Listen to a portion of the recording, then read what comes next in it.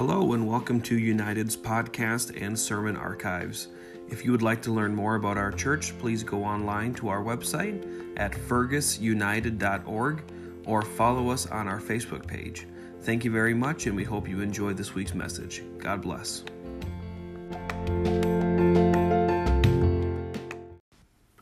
Thank you for listening to our podcast this week. We hope you enjoyed this message. Remember, if you'd like to find out more information about our church or to contact us, please go online to fergusunited.org. And also don't forget to subscribe to our podcast on your favorite podcast app. That way you will be automatically notified of our new episodes. Thank you very much, and we hope you have a great week. God bless you. Let's go to the book of James, chapter number 1. Book of James, chapter number 1. I'm going to read verses 13 through 15. It reads like this: "Let no man say when he is tempted, I am tempted of God. For God cannot be tempted with evil, neither tempteth he any man." So James is instructing the church, when you feel temptation to do evil, don't say, God is trying to get me to do something evil. That's not how God operates. I don't have the time to fully cover this. There are times that Scripture says God will test us, but He's not tempting us to do evil. He's not placing a sin before us and saying, come on, do that. That's not how God operates. He goes on to say in verse 14, "But every man is tempted when he is drawn away of his own lust and enticed. Then when lust hath conceived, it bringeth forth sin, and sin, when it is finished, bringeth forth death." What I want to preach today is the life cycle of sin. The life cycle of sin. You're going to have to excuse the construction analogy. The contractor in me is going to show through for a moment, but I think this is going to be something we can all relate to and understand. Throwing stuff around. I want you to imagine with me that you have a bad roof. Your roof is leaking. Your shingles are no good. You know that your shingles are no good. They're too old. The last storm that came through blew a couple of them off. They're all deteriorated. You've got a bad roof. And so you make your way down to the hardware store and you begin to add up the cost of what it's going to take to replace your roof. And guess what? That's not cheap. And it's going to take a lot of time and it's going to take a lot of effort. And you don't want to spend your money, your resources, or your energy to replace the roof. So you're standing there and you're torn. You know what needs to be done. And you know that it has to be addressed. And this little pail right here catches your eye. Wet or dry? I think they're from Alabama. Maybe not. So this catches your eye and you look at it and you think, well, that can't be. That's not going to fix my roof. But it would be easy. And it's only $11. And it doesn't take any time. And so you start looking and like, look, it says it's got a 3-year warranty. And you're looking at the shingles and you're like, well, that's like $6,000. Probably a week's worth of work. That's $11. You know, it's probably not going to work, but I don't want to do that right now. I'm just going to put this in my cart. I'm probably not going to use it. You know, I realize it's a gimmick, but $11, maybe an emergency. So I'm going to take this home. And that sits on the shelf in the garage, and we keep having the problem with the roof, and it's just there, and it's like, I mean, I could, but it's messy. It's really messy. I don't know. Day comes when we finally go out and we work around.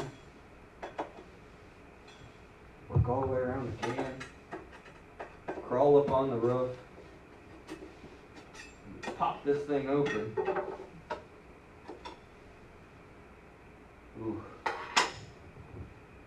That looks messy. But you know what? I can handle it. I can handle it. I've got the tools needed. I've got what it takes to make sure that this doesn't get on me. It's not going to get me. I'm going to use it to my benefit, and it's not going to get me. You take a big scoop out of there. Anybody want some? Look, I mean, it just looks like it wants to jump off of that trowel and get all over my gray suit. And I'm operating dangerously right now because maybe it will. Anybody ever use this? You ever use this stuff? You think? Sticky? Look at this. This stuff is sticky. Gunky. It's everywhere. And there's something about using it. I have used it. You try to smear it in and it just keeps sticking to the tool.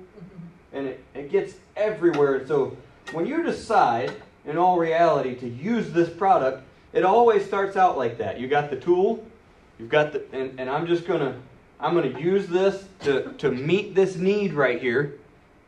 And I'm gonna be really careful so that it doesn't get on me. And it's only a matter of time. I promise you, you will get it on your hands. It's a problem. You're going to get this on your hands. And so you're like, and you're raking it off on stuff because I don't want it anywhere else. It's on my hands. And it doesn't really wipe off. It just smears and now it's further on your hand. But it's okay. And then you grab your trowel again. Now it's on the handle of your trowel. And your coworker comes over to pick up the trowel. It wasn't his fault. But now it's on him. And he's like, dude, sabotage, man.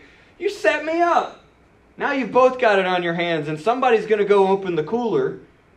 And then at lunchtime, somebody's going to sit on that cooler. Now it's back here. Now you don't even care anymore. Now it's all over. The pants are ruined anyway, so next time you get it on your hands, she does my laundry. She knows what I'm talking about. Whatever, it doesn't even matter anymore. Now you've got it all over. And you brushed up against the can. Now it's on my shirt. You're working with it and it splashes a little bit. I don't know how it splashes, but it does. And you get the little spots. You got little spots of tar on your face. And it's like it just crawls. I don't understand the product. But it just works its way around. And it gets on everything and everybody. Somebody's inevitably, when you're working on the roof, they're going to step too close to where you put it. And now this brand new roof that you're working on has footprints. And you want to throw somebody off the roof. But it just has the ability to get everywhere. It does. No matter what you do, it gets everywhere. And it stinks. I'll put the lid back on it. I can take a hint.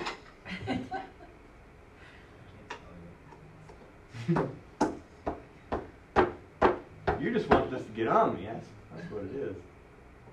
I'm also going to move it way out of the way, but where I can still see it.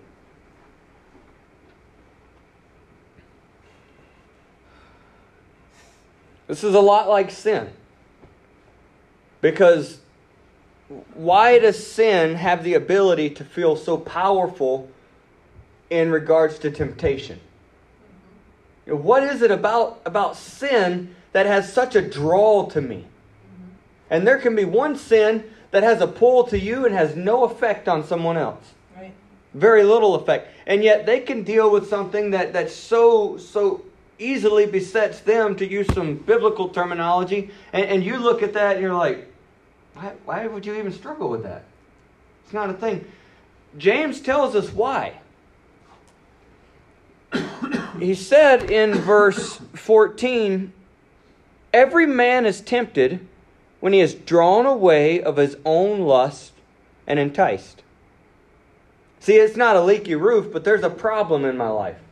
There's something that I'm dealing with. There's something that I'm struggling with. There's something in my flesh or in my family or in my schedule. There's something that's weighing on me. There is a problem that exists. And I'm looking at what it really takes to fix my problem, and it requires time and resources and energy. Right. And then there's this thing over here called sin that offers immediate gratification. Mm-hmm. Oh, it's $11. It's easy to get. It's easy to access. It's easy to apply. And all your problems are solved. And sin's there. Look at the packaging on this thing. It's very clean, crisp lines, blocky letter. Like, it's just going to be right where you want it. It's going to fix your little problem. And that's all it's going to do. Sin offers immediate gratification. It offers to provide this instant gratification.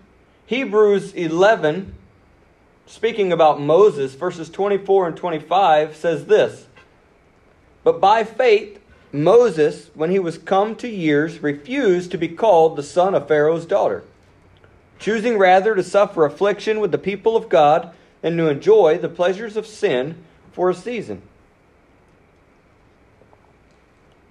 Scripture lets us know that there would have been a season of pleasure in Moses' life. Had he caved to the temptation to just go with the flow, to take the opportunity that was set before him, though it was sinful, it would have produced a season of pleasure in his life. He could have looked the other way and just pretended within his mind and tried to harden his heart to the fact that he was an Israelite, and he could have continued to dwell in the palace of Pharaoh. He could have been Pharaoh's grandson and all of the splendor and everything that came with it, the riches and the honor. It was all his for the taking. It was an easy solution to a very, very messy problem. Overwhelmed and hurting people are tempted with sins that offer a way to escape the reality. Nobody wakes up in the morning and says, you know what I'm going to do? I'm going to become a drug addict. Yeah, I think that I've been looking at the life of other drug addicts, and I think that's the life for me. Yep, that's what I want to do. I want to get strung out on cocaine, and I want to do all these horrible things. Yep, yeah, that's what I'm going to do. Nobody does that.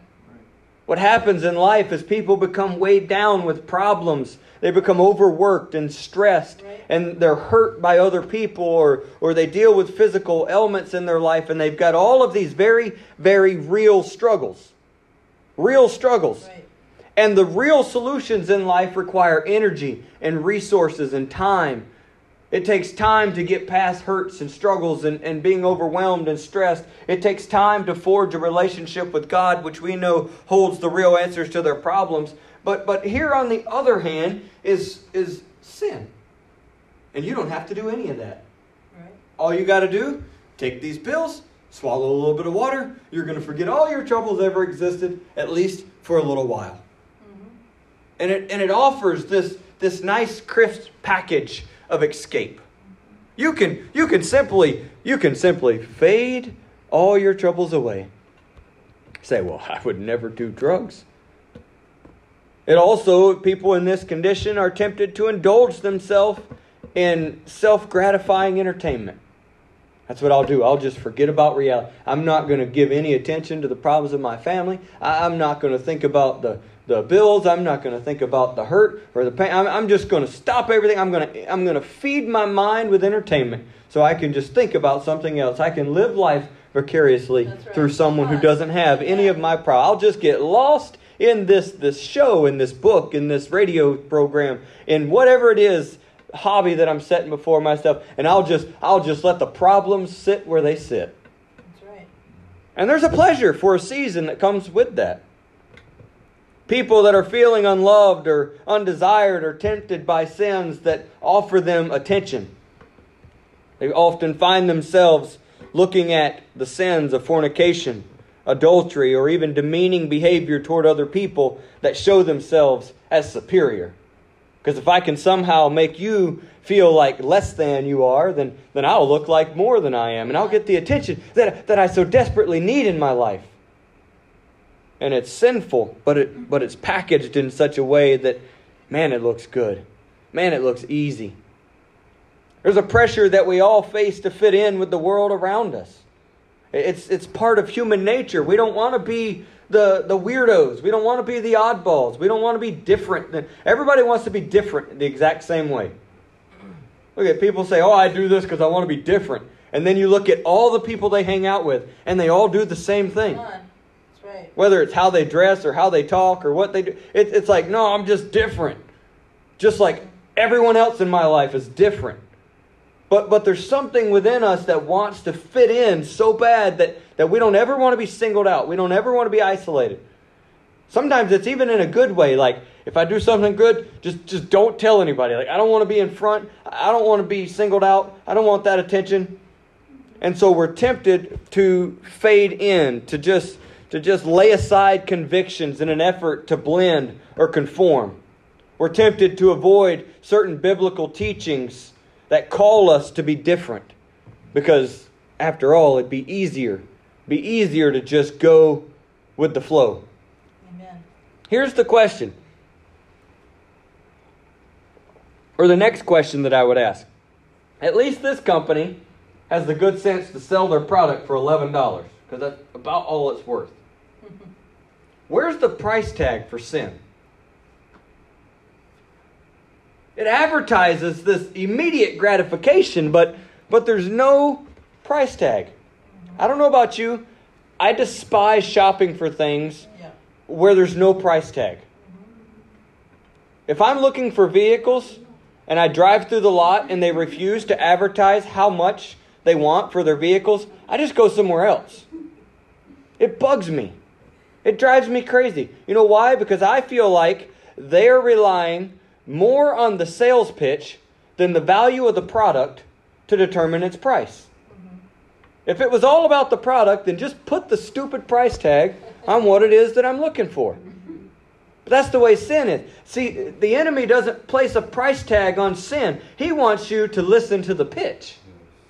You need to hear the pitch. Don't worry about the price yet. Just listen to how good it's going to be. Listen to how great it's going to be in your life and all the things it's going to do for you, so that I can build up a false sense of value in your mind, right. And then the price won't matter.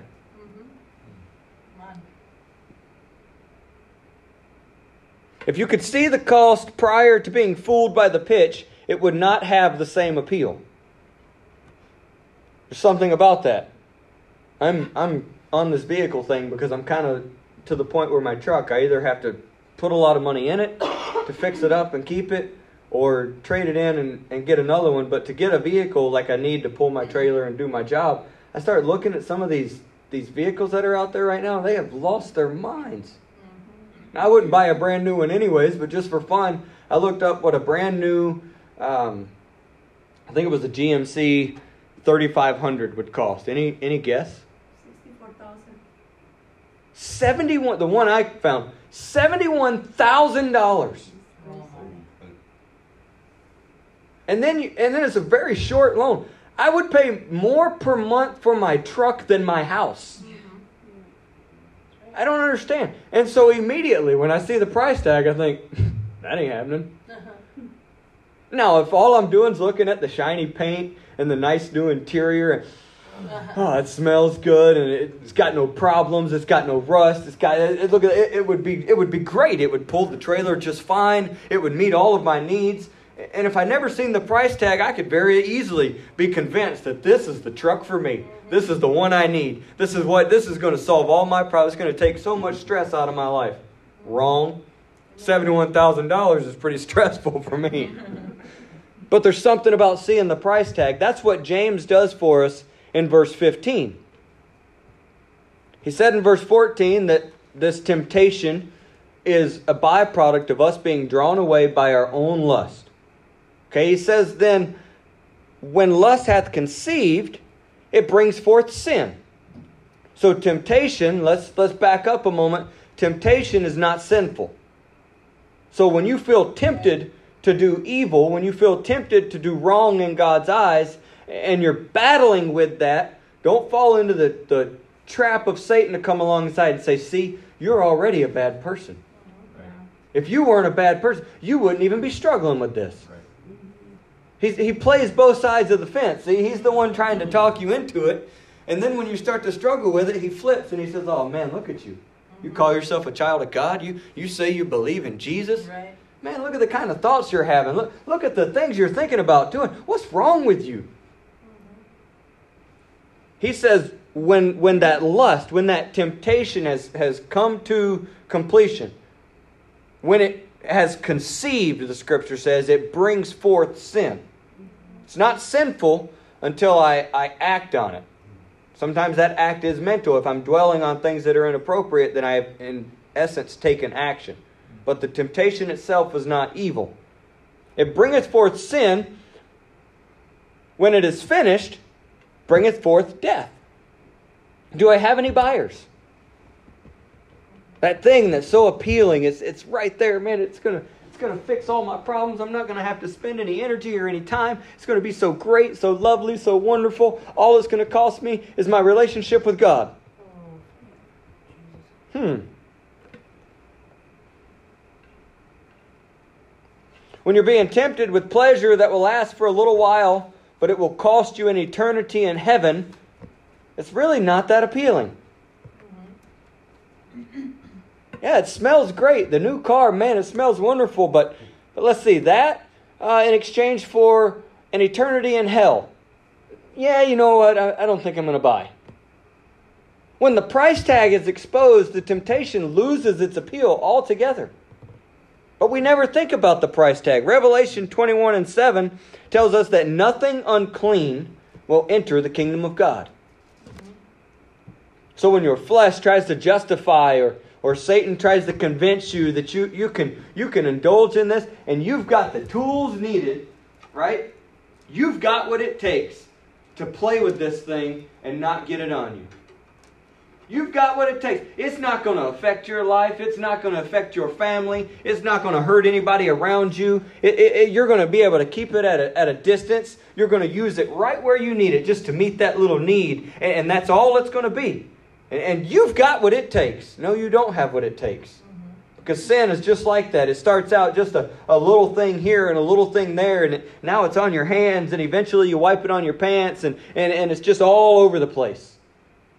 And whether you like it or not, you're brushing up against your loved ones. And sin has an effect on the people around you. That's right. I wish that sin was isolated only to the transgressor. But that's not the way it works.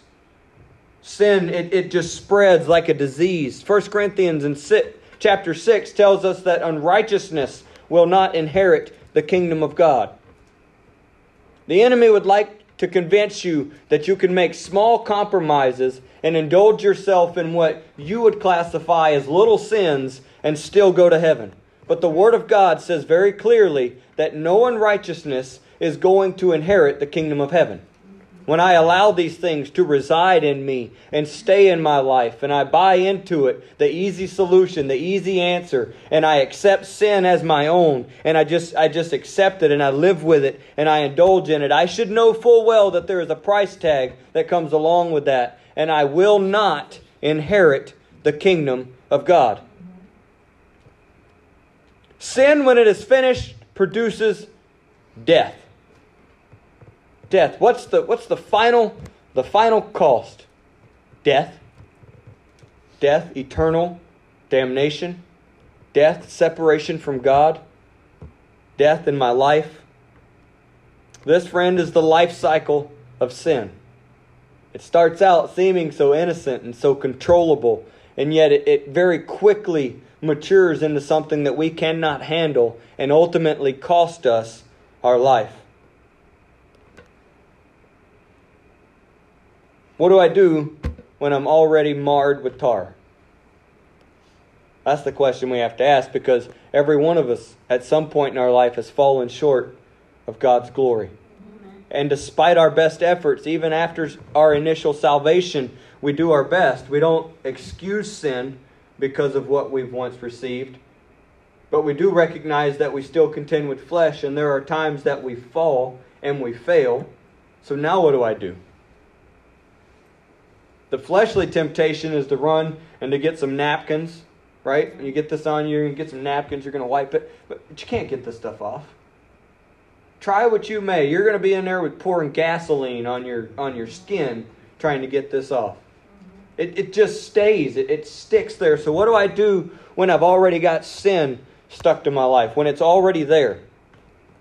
The common housefly has a lifespan of 7 to 10 days in the summer months. This whole thing about 24 hours is not true. 7 to 10 days. That's a pretty short life. But in its short lifetime, a fly can radically impact your life. You ever had a fly like in your room or in your car? And it just bugs you to death. No pun intended. It lands on your food, causing you to throw out what you would have eaten. It affects your diet. Stupid fly. Now I got to throw this away. It buzzes around your head early in the morning or all throughout the night, causing you to lose sleep. It's just a little fly. It's only going to live. Its lifespan is so short, and yet it's wreaking havoc in my life. It bites you, causing bumps and itching and pain. And you know what? We don't put up with it. That fly may have been born to live for 7 to 10 days, but when it starts bothering me, its lifespan gets a lot shorter. We look like fools in our pajamas, running around our bedroom with whatever we can get in our hands to possibly kill this fly. Give me something. Give me a t-shirt. Give me a fly swatter. We got one of those little electric things you can swing through the air. I mean, we're doing whatever we can. We want to kill this thing. We want it dead. You're driving down the road, swerving in the other lane, like, caution to the wind, the fly has to go. I will drive this car into the ditch in order to kill this fly. There's just something about it. We do whatever it takes to get rid of it. We go to any length necessary to rid ourselves of this nuisance. So should we approach sin. Because we can't wipe it off. We can't rub it off. God's Word doesn't give us any leeway to write it off. It's just there. It sticks to us. It taints us. We've got spots and blemishes. Sin has a way of impacting our life. Yes. It's not in my power to cleanse myself.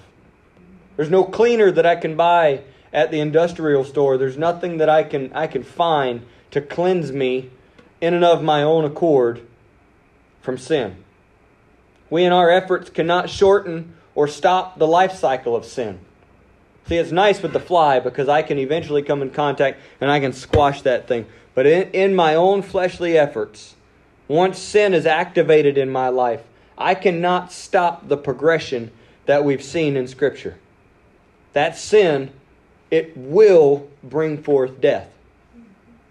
I can't stop it. There's nothing I can do. But I know a God who can. 1 John 1 and 7, if we walk in the light, as He is in the light, we have fellowship one with another.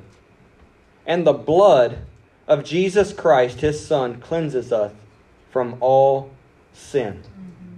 All sin. There's something out there that can cleanse us from all sin. There's something about the blood of Jesus that'll do what nothing else can do. Yes. It'll wipe us clean. Every liar, every thief, every abuser, every act of greed, every defiant attitude towards God's authority in my life, every hateful action, every foul word, every inappropriate flirtation, every promiscuous activity, every gossip, every sales pitch that I've ever bought into before considering the price of sin can be cleansed by the blood of Jesus. Yeah. Amen. Hallelujah. Said, I will cleanse you from all sin. All sin. Ephesians 2 and 13 says, but now in Christ Jesus, ye who sometimes were afar off are made nigh. How? By the blood of Jesus Christ. Yeah. Scripture says by the blood of Christ. See, it's talking about the Gentiles. It's talking about you and I who are non-Jewish people. And it says you used to be far from God. You had no covenant with Him. You had no relationship with Him. But the blood of Jesus has changed that. I was a Gentile. I was a sinner from the word go. I didn't stand a chance. I was not born into a relationship with God. And though some of us here were maybe born into church, you were not born into a relationship with God either.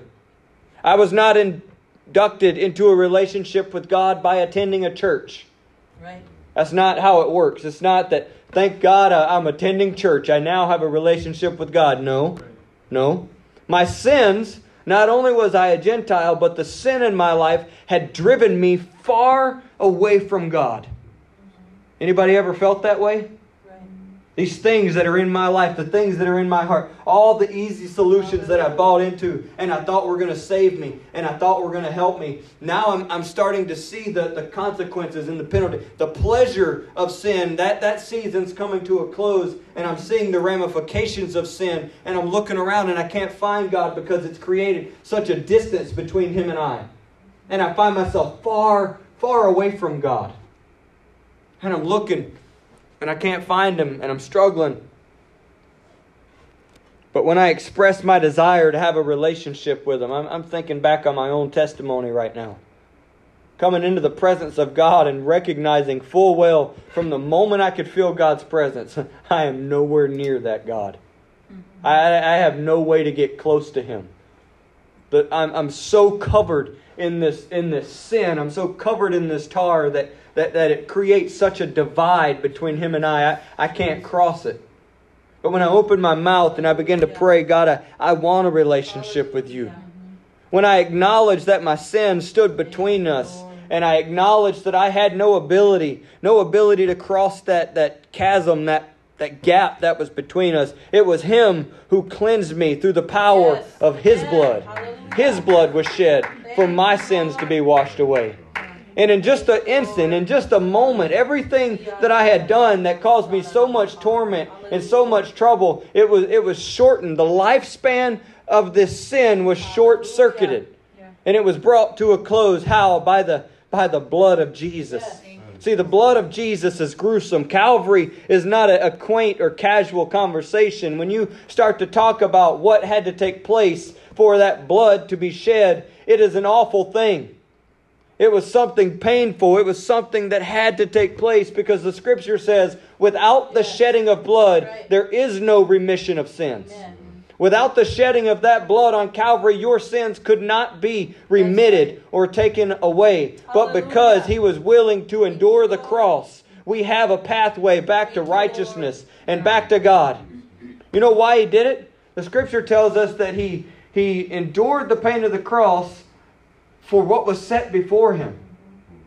He could see past the momentary pain of the cross, and He could see a day when you and I were going to acknowledge our sin and acknowledge the fact that we needed God. Amen. He wanted a relationship with us so bad that He said, I'm willing. I'm willing to step out of heaven. I'm willing to walk among men. I'm willing to defile my holiness, and by wrapping it in flesh and living and enduring the temptations that they went through. It says we have not a high priest which cannot be touched with the feeling of our infirmities, but was in all points tempted like as are we.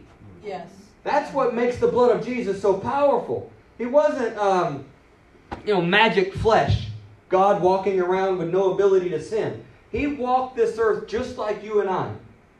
And He dealt with flesh just like you and I did. And the power of sin tried to sink its fangs into Him, just like it sank its fangs into us.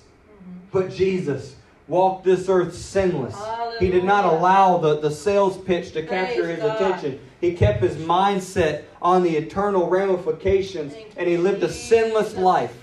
So when that sinless blood was shed, it was enough to cover the sins of all humanity.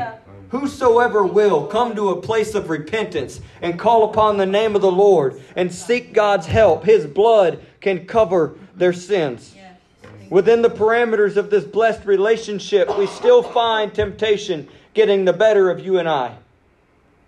We still fall from time to time, even after experiencing Calvary. It's a shameful thing to talk about.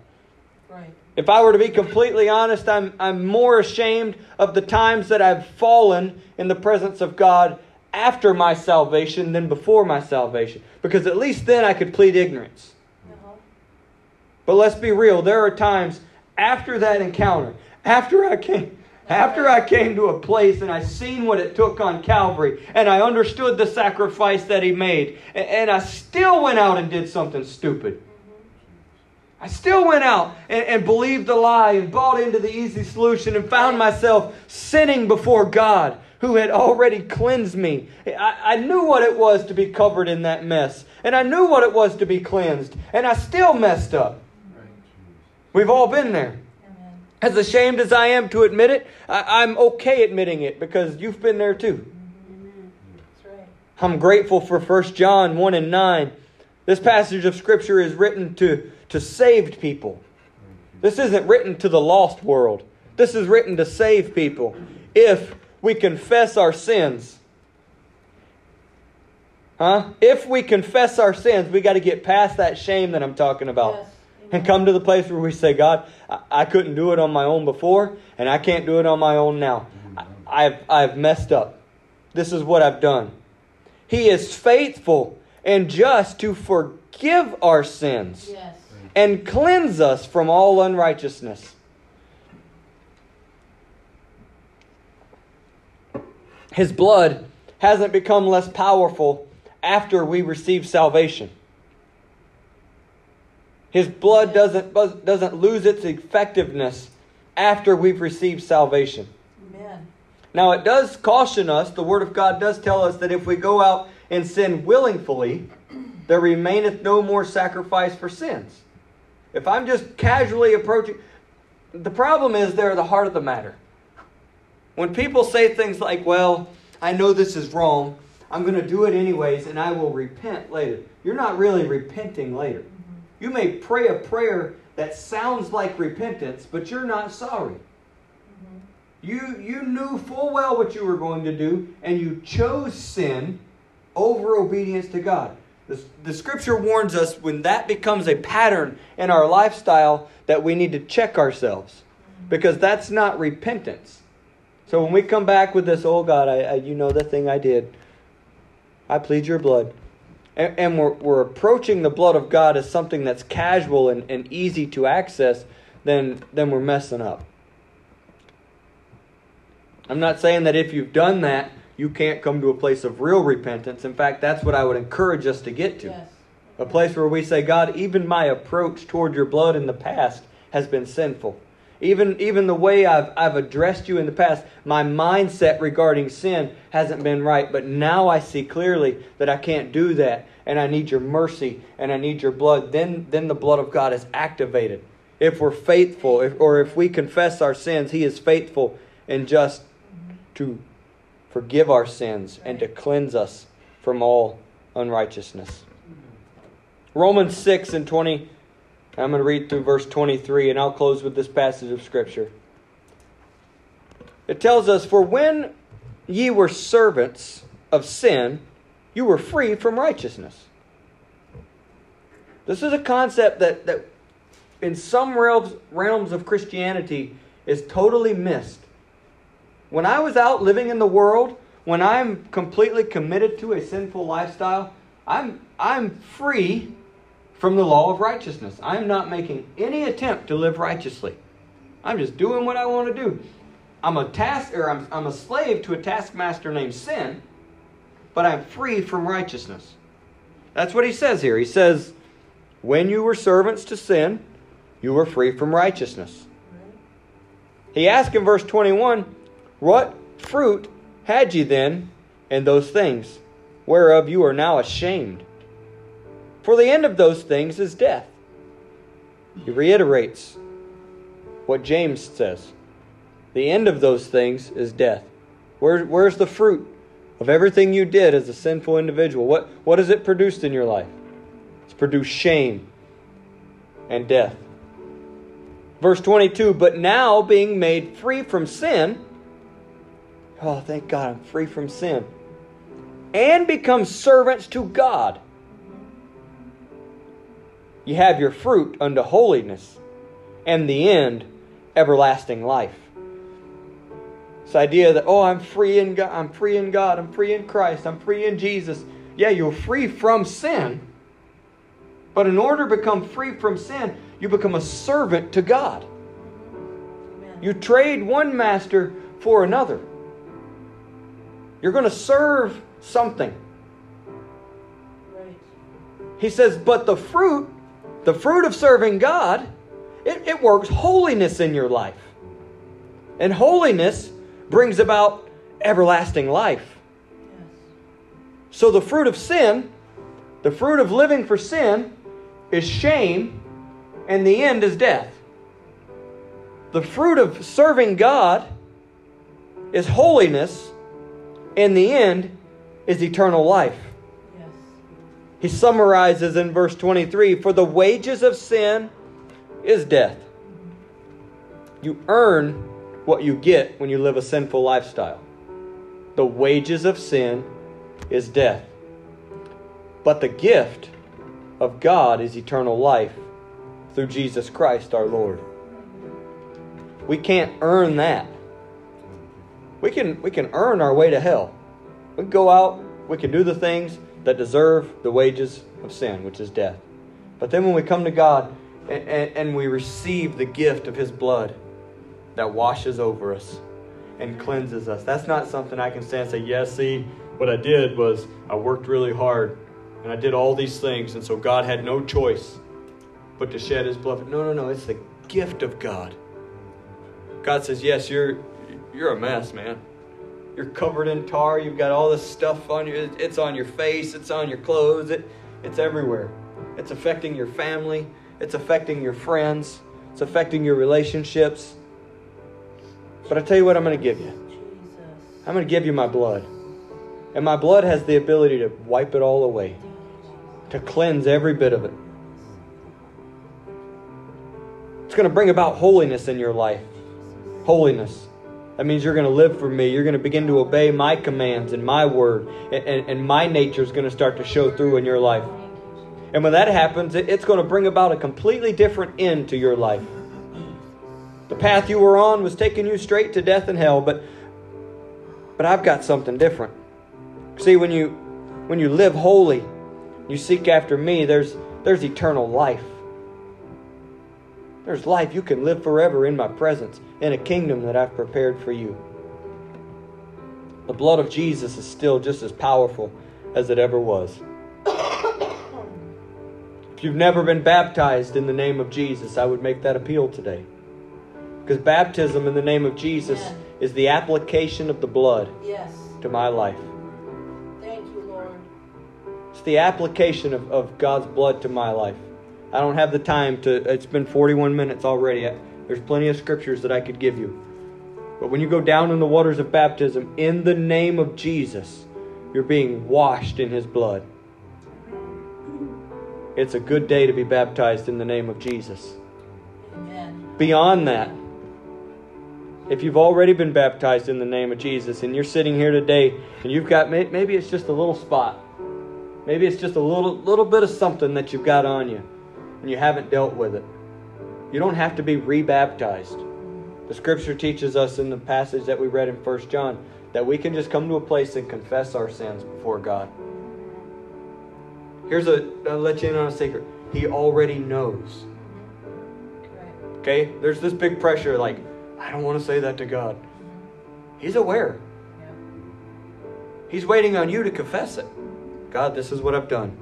This is where I'm at. And I know I can't do anything about it. I need your help. And I want you to wash me clean. And that sincere prayer all over again activates the blood of Jesus in your life. And it cleanses you all over again. Yes, amen. There's no reason for any of us to leave here today covered in tar.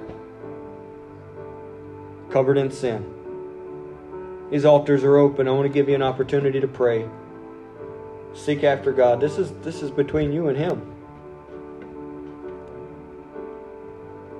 The blood of God is powerful. It's powerful. Hallelujah. And it's available. God bless you. You can seek after the Lord today. Thank you, Lord. Thank you, Lord. Please roll you, perfect God. Love overwhelms. I am never used with grace like a river. Washes me clean, bringing to life what was lost inside of you.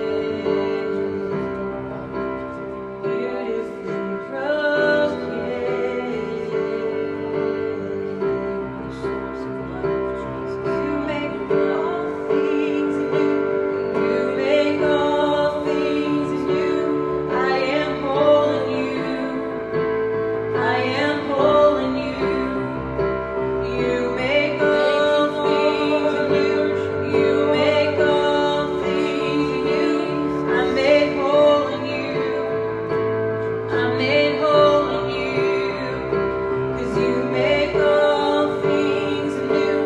You make all things new. I am whole in you. I am whole in you. You make all things new. You make all things new. I am whole in you. I am whole in you. Hallelujah. Beautifully broken, perfectly scarred. Love overwhelms me. I am never too far. Grace like a river, it washes me clean, bringing to life what was lost inside of me. Beautifully broken.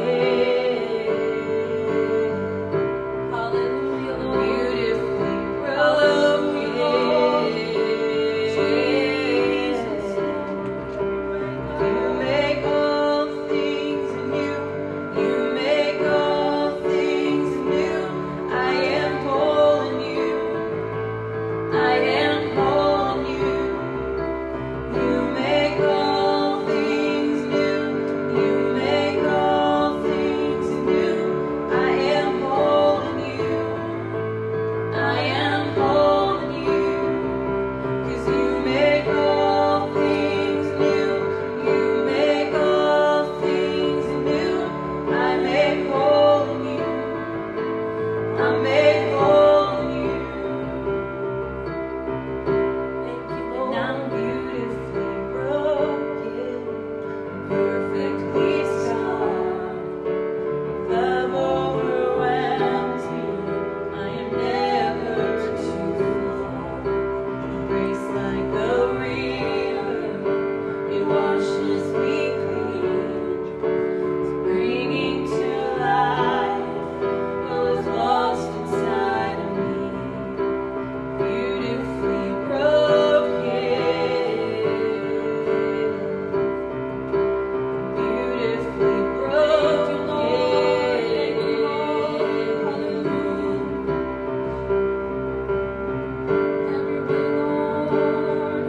Make all things new. I am whole, Jesus. I am whole, God.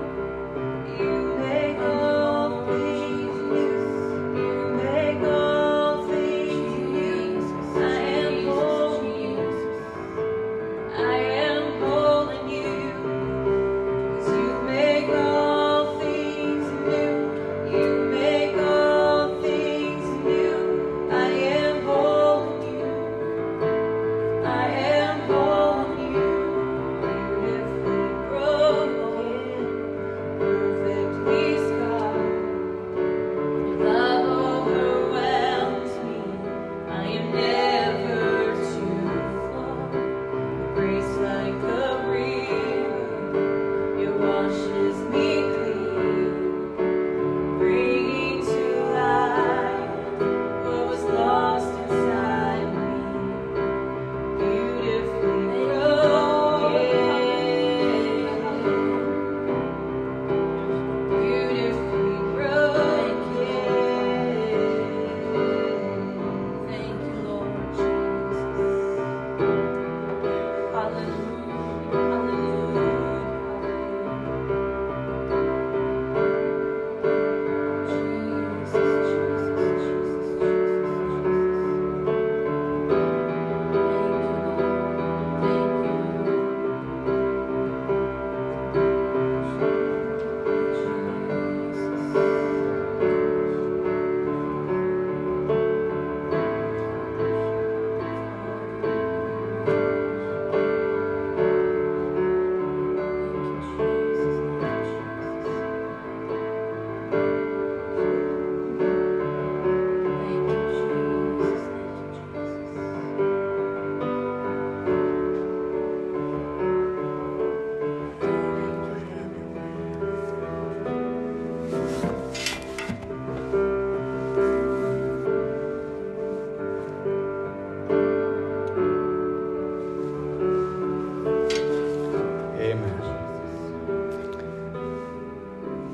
feel like I rushed a little bit there at the end. I cut something out that I think God wants me to share. So I'll give you one more nugget as we close.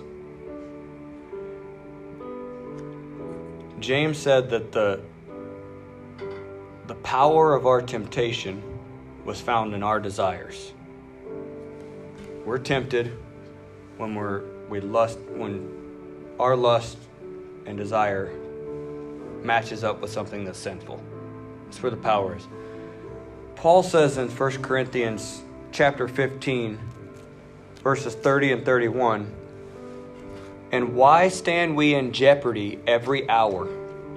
I protest by your rejoicing, which I have in Christ Jesus our Lord. I die daily." How do I avoid falling into this trap? This "I die daily," I've had people try to make the arguments that, see, the Apostle Paul sinned every day of his life, and he had to die out in repentance. That's not what he said. He said, why are we in jeopardy every hour of our life? He said, there's an answer to that. He said, I can die daily. Before the temptation comes my way, before I have the opportunity to do wrong, I can find a place of prayer and say, God, help me to lay aside these things today. Take this out of my heart. All the things that I would do. How did he say it? Not my will, but your will be done. I'm dying out to self today, Lord. That way, when I walk by and the easy solution's right there, what would have been in me that gave that thing so much power in my life, I've already crucified it before I ever encountered the temptation. We would do ourselves a lot of good, and we would really help ourselves if we would learn at the start of the day. Every time, God, help me to do what pleases you today. Take the power away from temptation, the power away from sin, by crucifying this old flesh all over again. Remove its teeth, remove its grip, so that I can overcome it. Jesus, we thank you for your word. God, we thank you for your blood today. Without your blood, this would be the most depressing message on planet Earth, because we would not stand a chance. But Lord, you've cleansed us, you've washed us, you've given us access to that fountain. And God, I'm grateful. I thank you for it. I pray that you would help us as a congregation to live under it, to die out to self so that temptation and sin wouldn't have such a pull. Help us to walk in the light as you were in the light, like the scripture commanded. Lord, let us see fruits of holiness. God, we long for the day we step across the lines of eternity and we inherit eternal life. All because of what you've done for us. We know it's a gift and we thank you for it. We pray it in Jesus' name. Amen. Amen. God bless you. Say hello to one another. Be friendly. Keep praying if you want to.